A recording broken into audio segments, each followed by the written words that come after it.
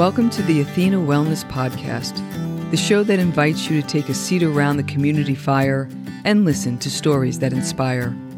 I'm your host, Kathy Robinson, author, coach, and founder of Athena Wellness, a company that's dedicated to supporting you on your journey to live more wholeheartedly.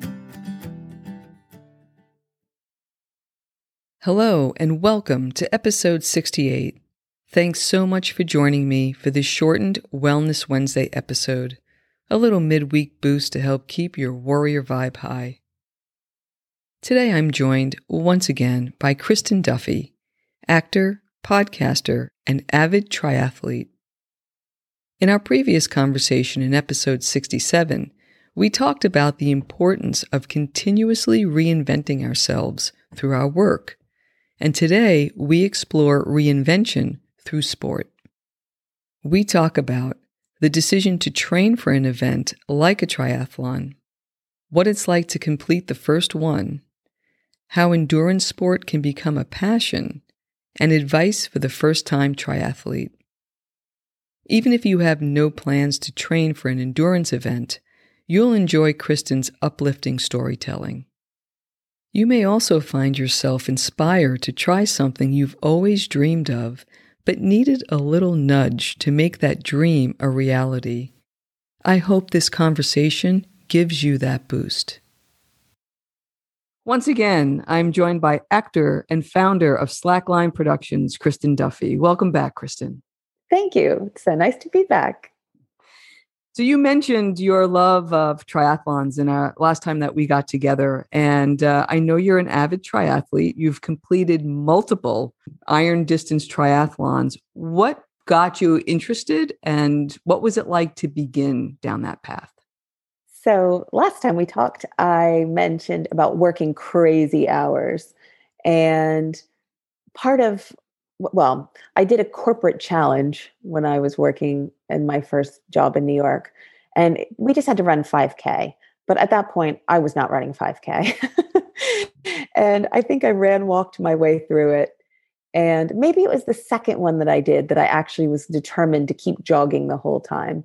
But I remembered I came home and I said, I'm going to do a triathlon, totally tongue in cheek. And a card came in the mail the next week that was for the Leukemia and Lymphoma Society, which I think is still pretty well known in the States as far as team and training and things. But a card came from Team and Training, and it said, do you want to do a triathlon? And I just thought, not really, but I said I was going to. So, okay. And I went to this meeting and was really determined, this could be my reason to leave work sometimes. And this woman was there that I knew from the gym. I mean, I'm not saying I never did any exercise. I did go to the gym, maybe a couple times a week, but she taught step aerobics. And that shows how long ago that was. I don't know if anybody does step aerobics anymore, but she was there and I thought, this is going to be excellent. We can train for this triathlon together. And, she's just a great instructor, but this time we'll be working out together in, a triathlon way. She got up to speak because she had 5 brain tumors. Wow. And I thought, if this woman can kick my butt week after week in step aerobics while she has she had leukemia as a kid and, had all these brain tumors back. If she can do that, then I can do a freaking triathlon. Mm. And so I signed up. My partner at the time came along and was hesitating because he had to write a check that said, I'm going to get involved with this organization and everything. And I said, absolutely not. I'm writing that check tonight. You can do whatever you want. I'm doing this triathlon. Mm-hmm. And I did.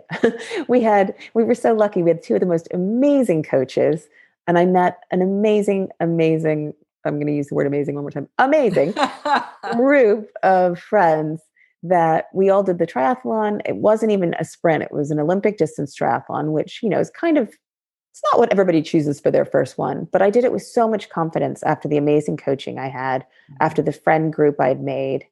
And it just kind of sprung from there because once I did it, we all kind of got a little bit addicted to it and eventually went on to this organization, TriLife, that my 2 coaches started. And it was for people who wanted to do Ironman. And I knew that if I started training with them, I'd do an Ironman because they were just those kind of coaches. Mm-hmm. So I agree that these endurance sports can become very addicting. Mm-hmm. So it was the camaraderie. It was the feeling. I mean, what was it like to cross that finish line that first time? And how did that lead to the next one? So it was not anything I ever thought I'd be doing. So yeah, crossing the finish line the first time was, it was just, what am I doing here? What am I doing here? And I mean, the silliest thing is I don't even remember. This continued for a long time because of the fact that I was training with so many friends. It didn't even feel like a huge accomplishment. And, a lot of people do triathlon, but then you talk to people that aren't in that world and they're going, oh my gosh, how did you do that? What is that? But you have to be reminded by people who aren't participating in it because it just seems like what you do once you start doing it. Right. And I was very adamant that I was going to stick to shorter distances, and I liked doing the first one, so I wanted to get a little bit faster.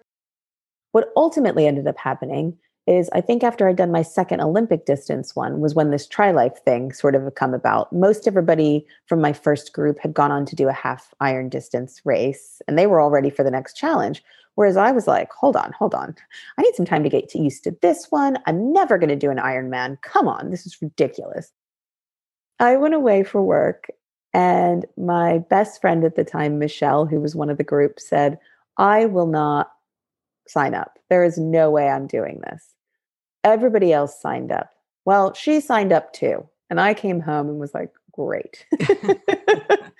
So it wasn't even peer pressure, but it was pure competitiveness that after stealth training by myself for about 5 months or something, the opportunity to sign up came up, which was rare because Ironman races always sell out.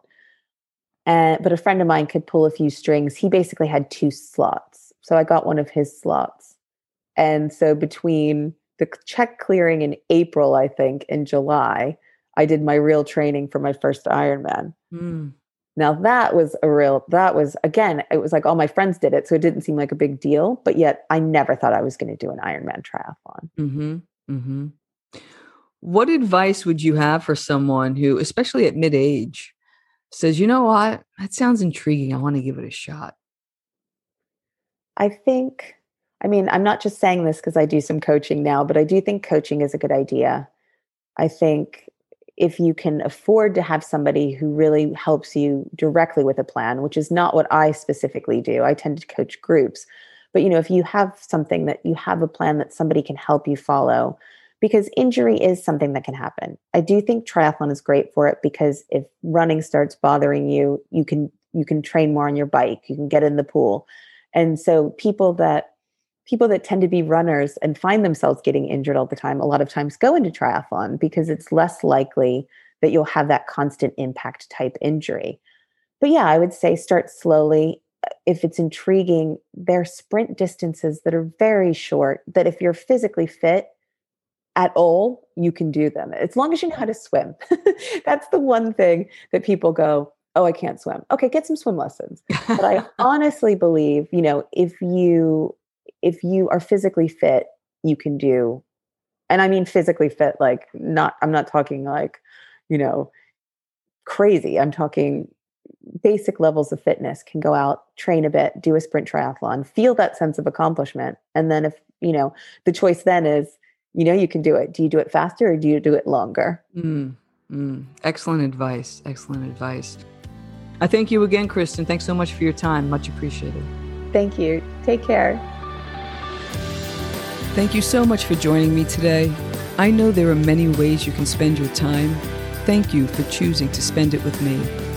Until our paths cross again, be kind to yourself and show your warrior spirit some love.